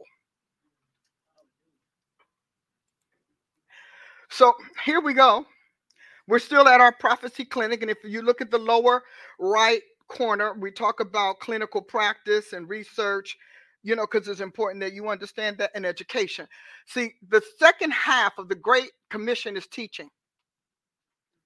However, we just pick that up like people do when you plagiarize and pilfer. And so they pick that up and they just say, we teach any old thing. But he said, teaching them to what? Observe what? And to do all my commandments, what I told you to do. Teach them what I taught you.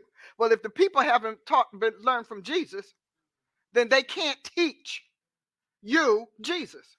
They can teach you their appearance, their experience with Jesus. They can teach you their impression and opinions about him. They can teach you their resentment and their regrets. They can teach you everything, but not him. Because Jesus is a person who authored a book. He's a person who authored a book. I'm going to say that again. He's a person that authored a book. So, and I live this in my own life. People will keep saying they know me because they read my book. You know how many books I've written? Trust me, I'm still writing, and the people that have been with me for 20, 30 years still don't know me. Right. They know me better than anyone else, but I still manage to surprise them. And when you read this book, you're going to really catch it. So we talked about... Y'all gonna catch hold of me. I promise you're gonna love it. So just bringing this back, and you will see these word clouds repeatedly. And the reason being, so you'll remember why we're not teaching the prophetic like everybody else does, or like the majority of the church does. I think God has more like this than we imagine.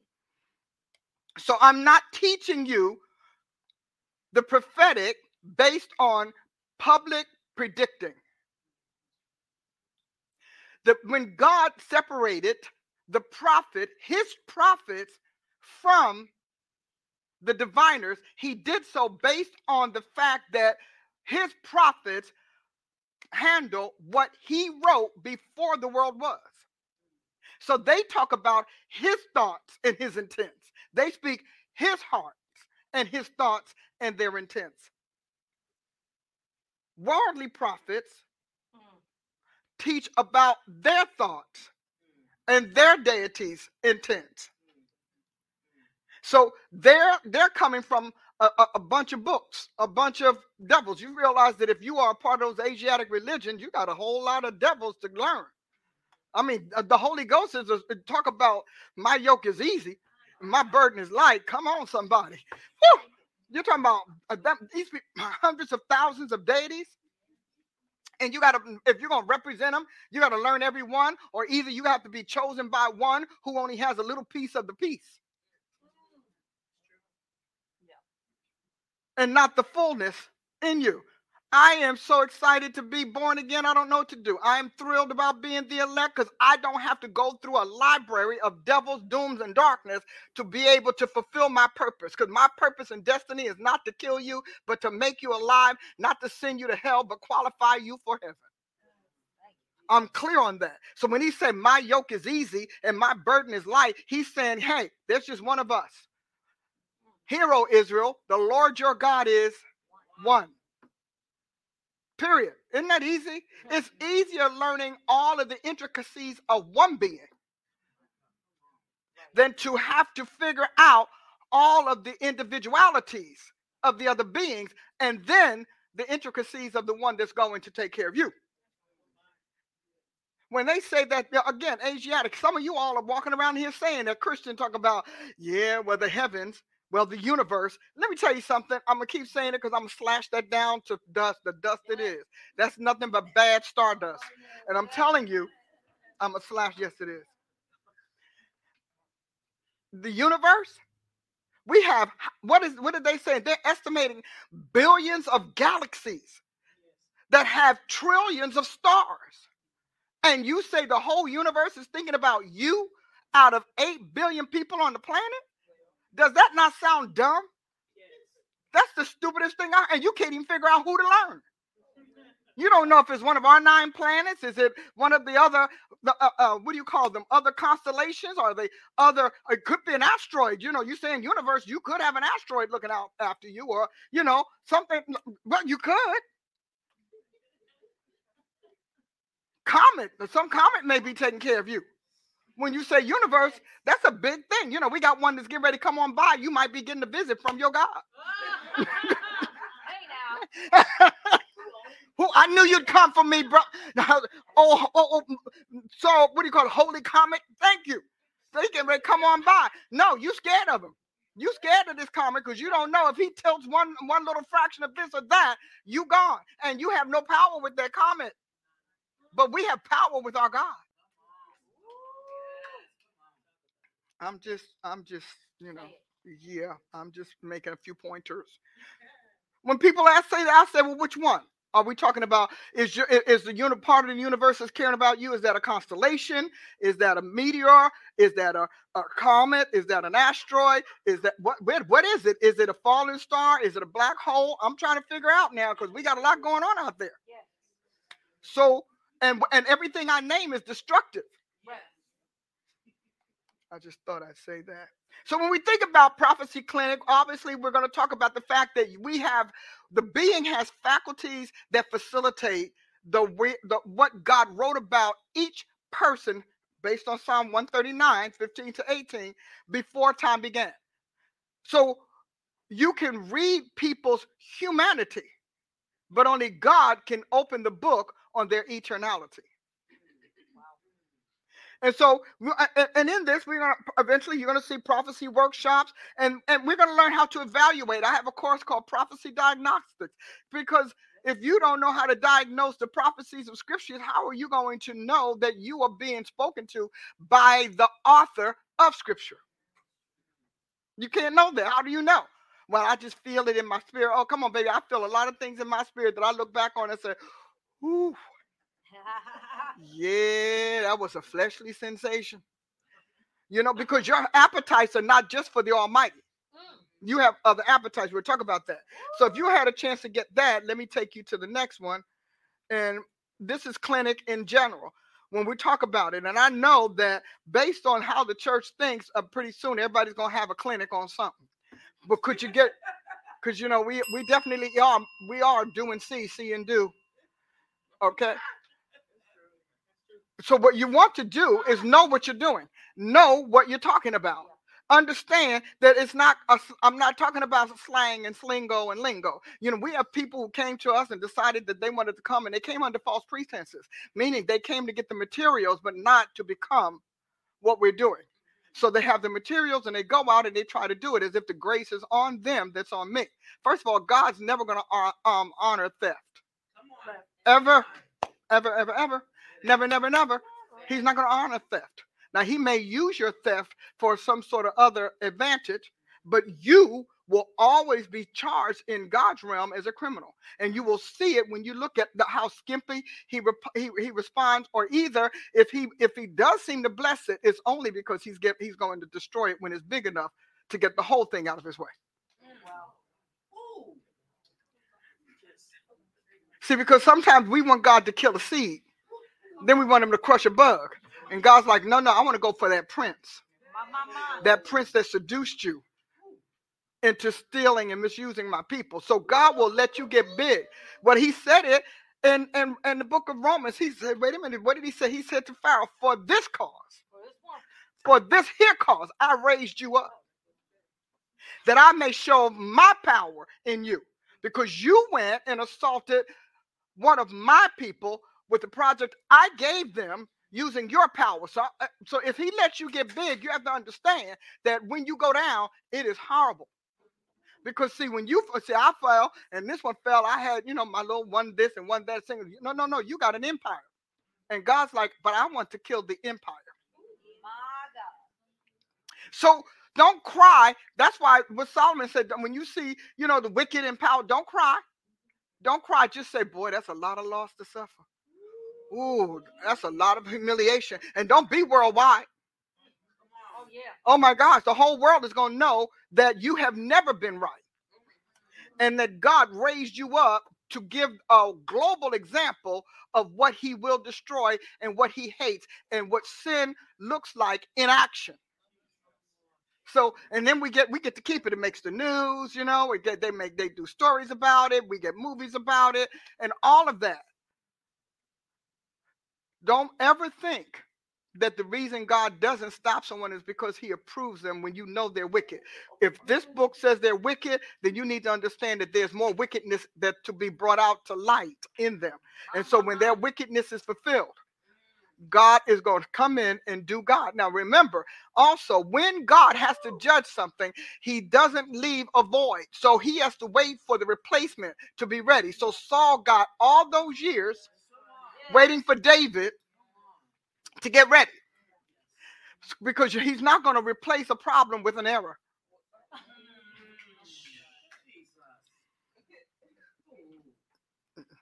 Y'all think I know the Lord? Yes. So we're going to go here. So when you're talking 3D, the stress to success's fundamental premise is that you authorize your bondage and only you can deauthorize it. I know you don't understand what my mama did. You don't understand what my daddy did. You don't understand what my dog did, my teachers, how they treated me so badly in school. You don't understand that I was a victim of this or that. Nobody can diminish what happened to you, but only you determined what you were going to do about it. Wow. You decided. Instead of rolling it over to Jesus or whatever, you decided. So if you are a crack addict, it's because you authorized the prince of crack to use your vessel as a station of destruction. You authorized it. If it's eating, it's the same thing. You authorize your bondage, and only you can deauthorize it. And that's what 3D will teach you to do, how to deauthorize the things that you naively or unknowingly authorize to take control of your soul. So you're going to hear us talk about your soul stronghold ABCs that enslave human souls. That I spent a lot of time on it because we'll talk in a minute about what ABCs are. And then lastly, your soul's secret weapons early in life often turn in on you before they fight your battles in life. Because as long as you're young, uneducated, naive, vulnerable, then all of the things that should be taking care of you are also novice, are also minute and too weak to defend you, which causes you to become a victim of that which you have no control over. Now, what you do with that as an adult and what you meditate on while you're living those days has everything to do with whether or not you are A, B, C, D enslaved. We'll talk about that in a minute.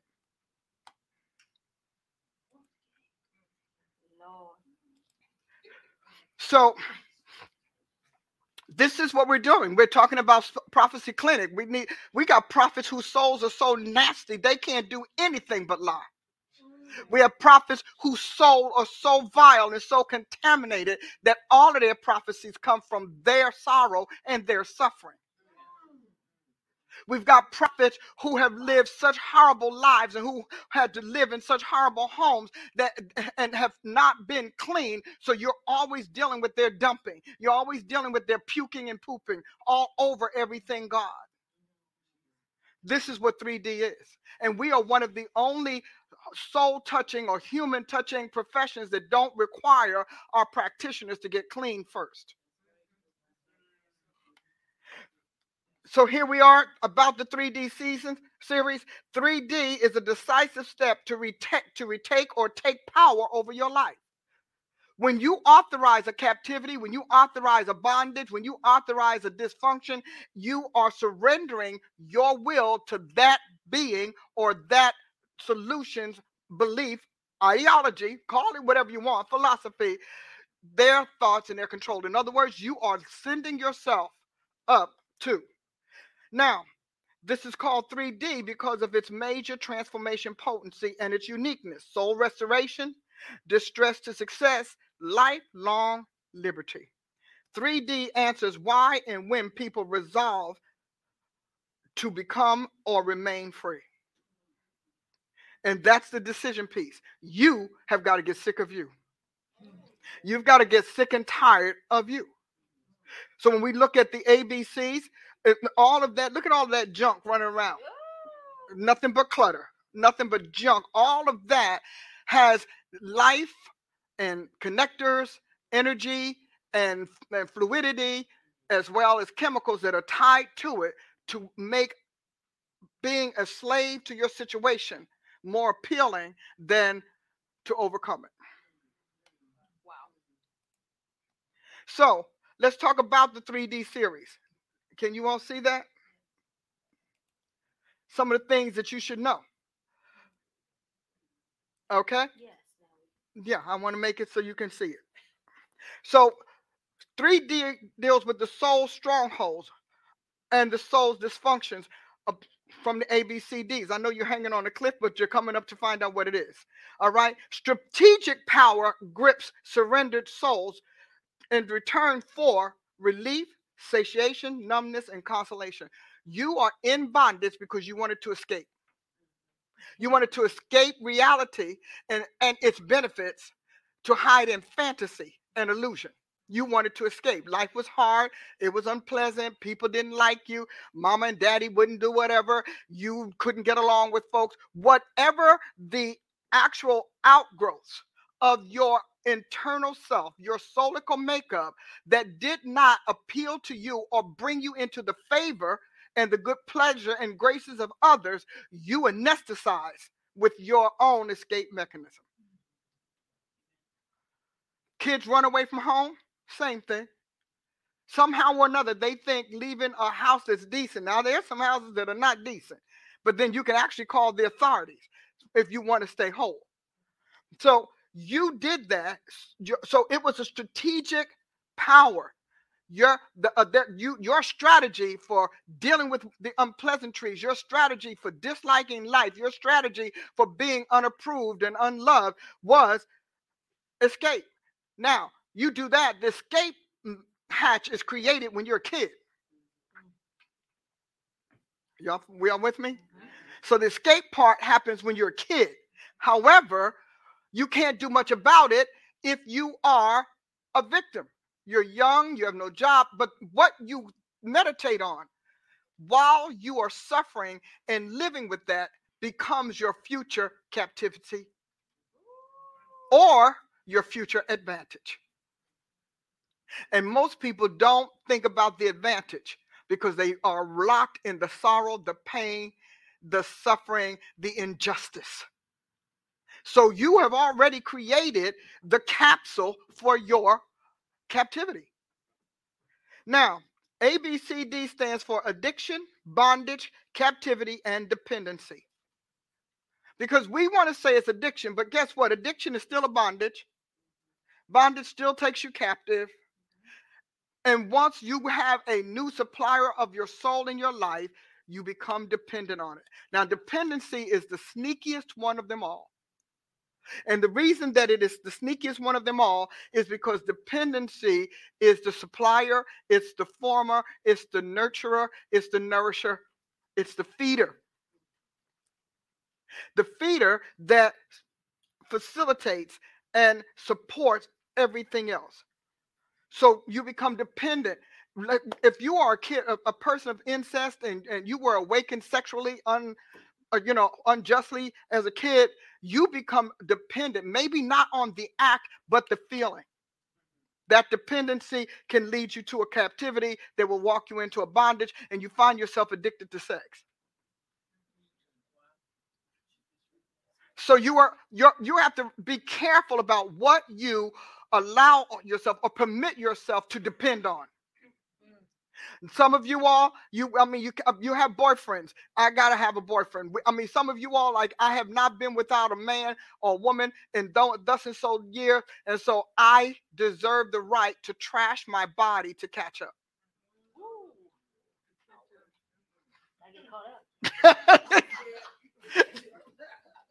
Okay? In 3D, your soul suffering alleviators are recognized as strongholds that pair, team up, or overlap to secure their collective grip on you in some way. And so the book, we walk through that. We lay that out. We talk about what is an alleviator. Why is that important? Versus what is an enforcer. Why is that important? It's very important that you understand where this is. Now, addictivity sets in when you cease to choose or refuse either one's intervention in your life and find yourself at the mercy of their will. So there's a section in there on the sampling that enslaved you. Started out aspirin for a headache, or all too familiar oxycodone stories. Okay? That you did not set out to be addicted, but you didn't take steps to make sure that you weren't. You did not set out to become dependent on that. You didn't set out to constantly commit all kinds of evil, but you didn't take steps not to.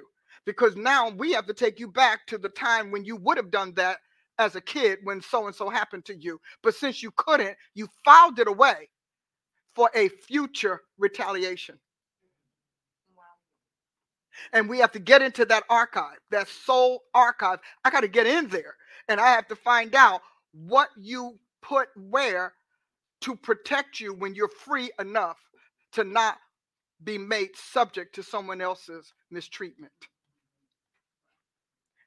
Wishing. Here's some of the things that you also have filed away. Wishing.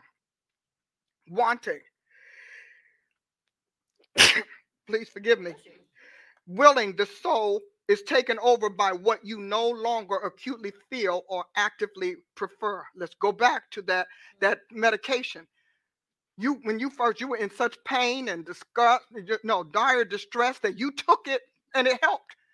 And then you fell in love with its sensation, not its relief. See, addiction doesn't come from just relief. It comes from falling in love, because the word addiction is synonymous with love and worship of. So you fell in love with the sensation, how it made you feel, how you could forget everything, how you could just not worry about it, how life just started to look pretty to you. You love that. I don't care if it's a toxic substance or food. I don't care if it's a perverse behavior. It doesn't matter. I don't care if it's an emotional conduct or emotional outbursts. There are people who fall in love with the chemical of rage. It feels good. Telling somebody off makes you feel really good. And when you were a kid, you were told to shut up, be quiet, and you were punished for it. But by golly, now everybody's going to hear what you had to say and what you would have said at 8 or 3 if you could have gotten away with it, or if you could have made it so.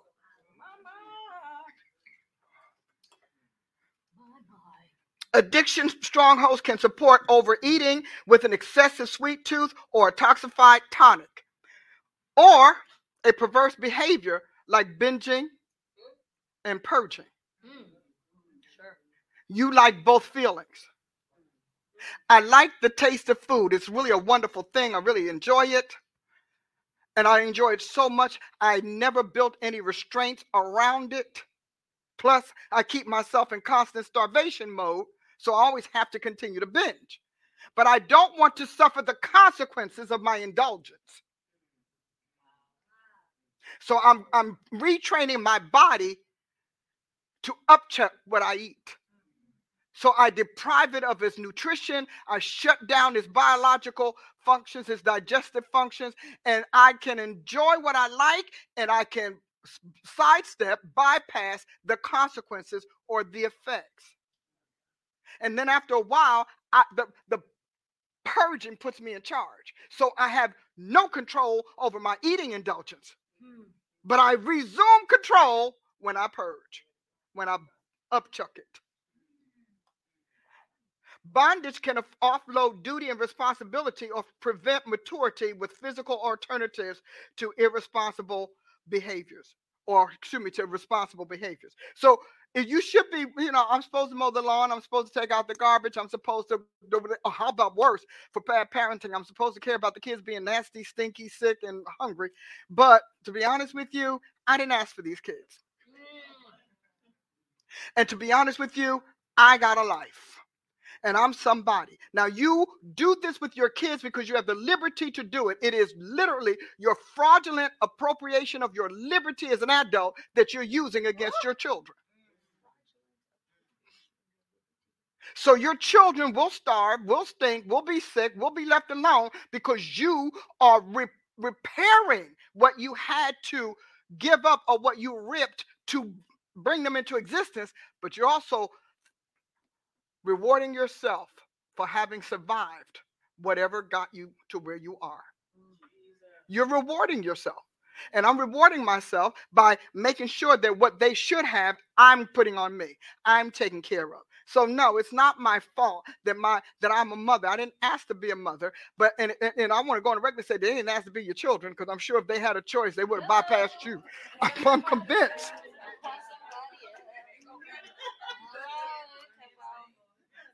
Two more. Captivity enforces your decision to delegate your soul's control to another person or external maneuver for what you deem to be peace of mind. I don't care. Whatever. You just take it. You just do it. That's a surrender. That's worse than escape. You're living in the situation. You're staying there, but you are refusing to be the one to make it work, because that supports your blaming. See, then you can blame. If it doesn't work out, listen, it's not my fault. It's my husband. It's not my fault. It's my mom. It's not my fault. It's my dad. It's my job. It's my boss. Why? Because you already made up your mind at that age when you created that container in your soul. You already made up your mind that in any way possible, you're never going to be on the hook for anything again. And let me tell you, you are so cunning. You enjoy it, because you know what you do? You have procrastination. You have absent-mindedness. I forgot. You have mismanagement of whatever, because that creates the case for you to hand it off to someone else. I'm almost done. No, I'm done. I am undone. And lastly, we have dependency. Sorry, trying to get it to show up. So I'm going to have to pull out and just read it to you. I'm sure you'll be okay with that. Dependency. It's important that you understand what dependency is. Lord. Dependency provides the crutch you lean on when standing on your own becomes too much. So you're always making a crutch out of friendships. You're always making a crutch out of relationships. You're always making a crutch out of jobs that you can't do, or jobs that don't require you to do much. You won't advance in your life. You won't finish school. You won't use your education, because in your mind, it's going to be too big for you, and it's going to make life too involved and too burdensome. So I create a crutch. And your crutch can be marrying the wrong person, constantly sleeping with the wrong people, so that you don't have to deal with why you think sex is your solution to your crises. And why you make sex your solution to your crises. And then we don't even want to talk about the fantastical thing you do, where you just imagine yourself anywhere but where you are, as anyone but who you are, with anything that will keep you from looking bad, but will not force you to stand up and take care of yourself. So and the crutch people are image conscious. These are people who spend a whole bunch of money on clothes so folks can look at them as if they're doing well, and they're spending money they don't have. So now I got to sleep around, or I've got to rob, I've got to steal, I've got to lie, I've got to cheat, I've got to maneuver so that I can keep up this lifestyle image. Or this imagery lifestyle that I need to make sure that somebody is always taking care of me, always doing what I need to do, so that I can play in life. See, I don't want to be in it. I want to play. I want to play, and I want all of life's sugar. I want all of life's sweetness. I want all of life's rewards and privileges, and I don't want to have to A, work for it, B, earn it, or C, do without it. So I would rather sacrifice my soul health and my soul security and maturity to not have to deal with this D. I'll create dependencies. I will create. You think about it. So when we walk people through this, I start saying, so let's track this dependency thing that you built up. Why does that work? I said when I was talking with the reporter, I said to the reporter, he said to me, well, you know, the whole oxycodone thing, and we were talking about the Tulsa shooting and whatever. And he was, you know, as far as he was concerned, guns were the problem. I said, well, I don't know that guns, I wouldn't think guns were the problem. I would think that the man him having to go get a gun will tell me that wasn't the initial thing. Okay. Because he had to go get a gun. Right. He didn't have one. See? So what drove him to get the gun? What made him think getting the gun would fix his problem? I said, because a lot of people run out of oxycodone. I personally was delivered from it. I didn't even know that it was what it was, but I did not know. But I was personally delivered from it by the Holy Ghost. He visited me and he told me what I was doing. And so and it took him 3 months for me to understand how bad it was, although my obedience to him stopped right away. And so when I was on it, I was like everybody else whose doctor said no. Okay, so now we need to find out how to get this underground black market. He had a lot of alternatives to shooting people. Right. Because people were getting this, they still get their stuff from a whole lot of places. And trust me, right now, the internet will send you something from other nations. You have a lot of ways. No, it was not that the gun that did it. The gun was the instrument of carrying out something he had resolved. He had hit his limits for a long time ago. Last example, because I am out of time. Last example are those of you, I got to be married at a certain age.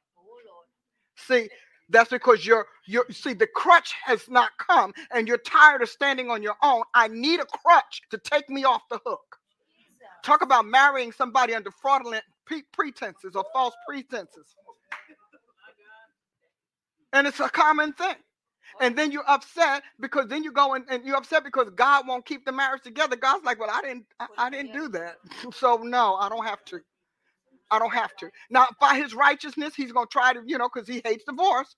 So he's going to try. But you set yourself up for divorce because you made a crutch out of a spouse. Hey.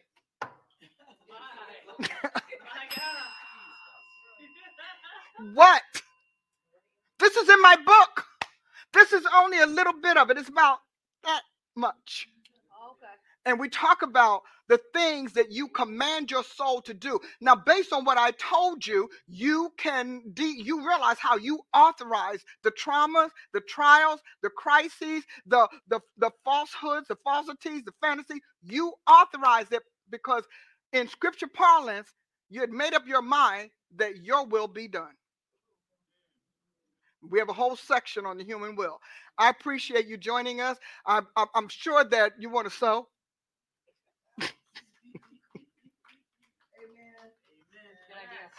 You want to sow because what I just gave you is really worth more than free. But it is to give you a sample of why you want to enroll in my Think If It classes as well as in Price University so that you can begin to deal with your soul. Because I'm telling you, it's your soul that sins and will die. Your soul is what goes to hell, not your body. Join us at the embassy, home of the Congregation of the Mighty, where God stands, Sundays, Wednesday nights. When do we do Wednesday night? 6:30? 6:30. Look at me being all correct. All right. Wednesday night, 6:30, Sunday morning, 8 a.m. Sunday school. You get listen, you don't want to miss that. And then 10 o'clock, Sunday service. Share this with everyone. Share. And listen, don't try to teach it and speak it until you listen to it at least 4 times. Okay? Because then you'll be past cherry picking the pieces that you like and agree with. And you'll become a genuine, sincere messenger, accurate messenger. So listen to it. And again, sow a seed. I have been fighting for 40 years to get this message out. I'm finally coming to a point where the doors are opening and the opportunities are there, but I need you. I need the funds. I need you to dig deep. I need you to, some of you all can just have a collection in your group, your church, your ministries, your regular meetings, your friends, your whatever. You can have a collection, but I need you, and we need you to the tune of thousands of dollars. Right now, you see we have a nice new backdrop, but I still have to pay for airtime, and some of that airtime is reasonable. Others, it's not so reasonable. I want to get this out, and only you can help me. Because darkness is not going to help me. Sinners are not going to help me.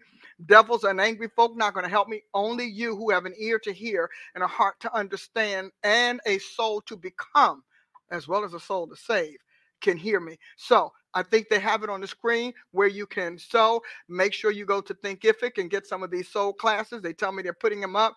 This here is not taught anywhere. This is brand new. So you got to the first fruits. So why can't I get your first fruits? God bless you.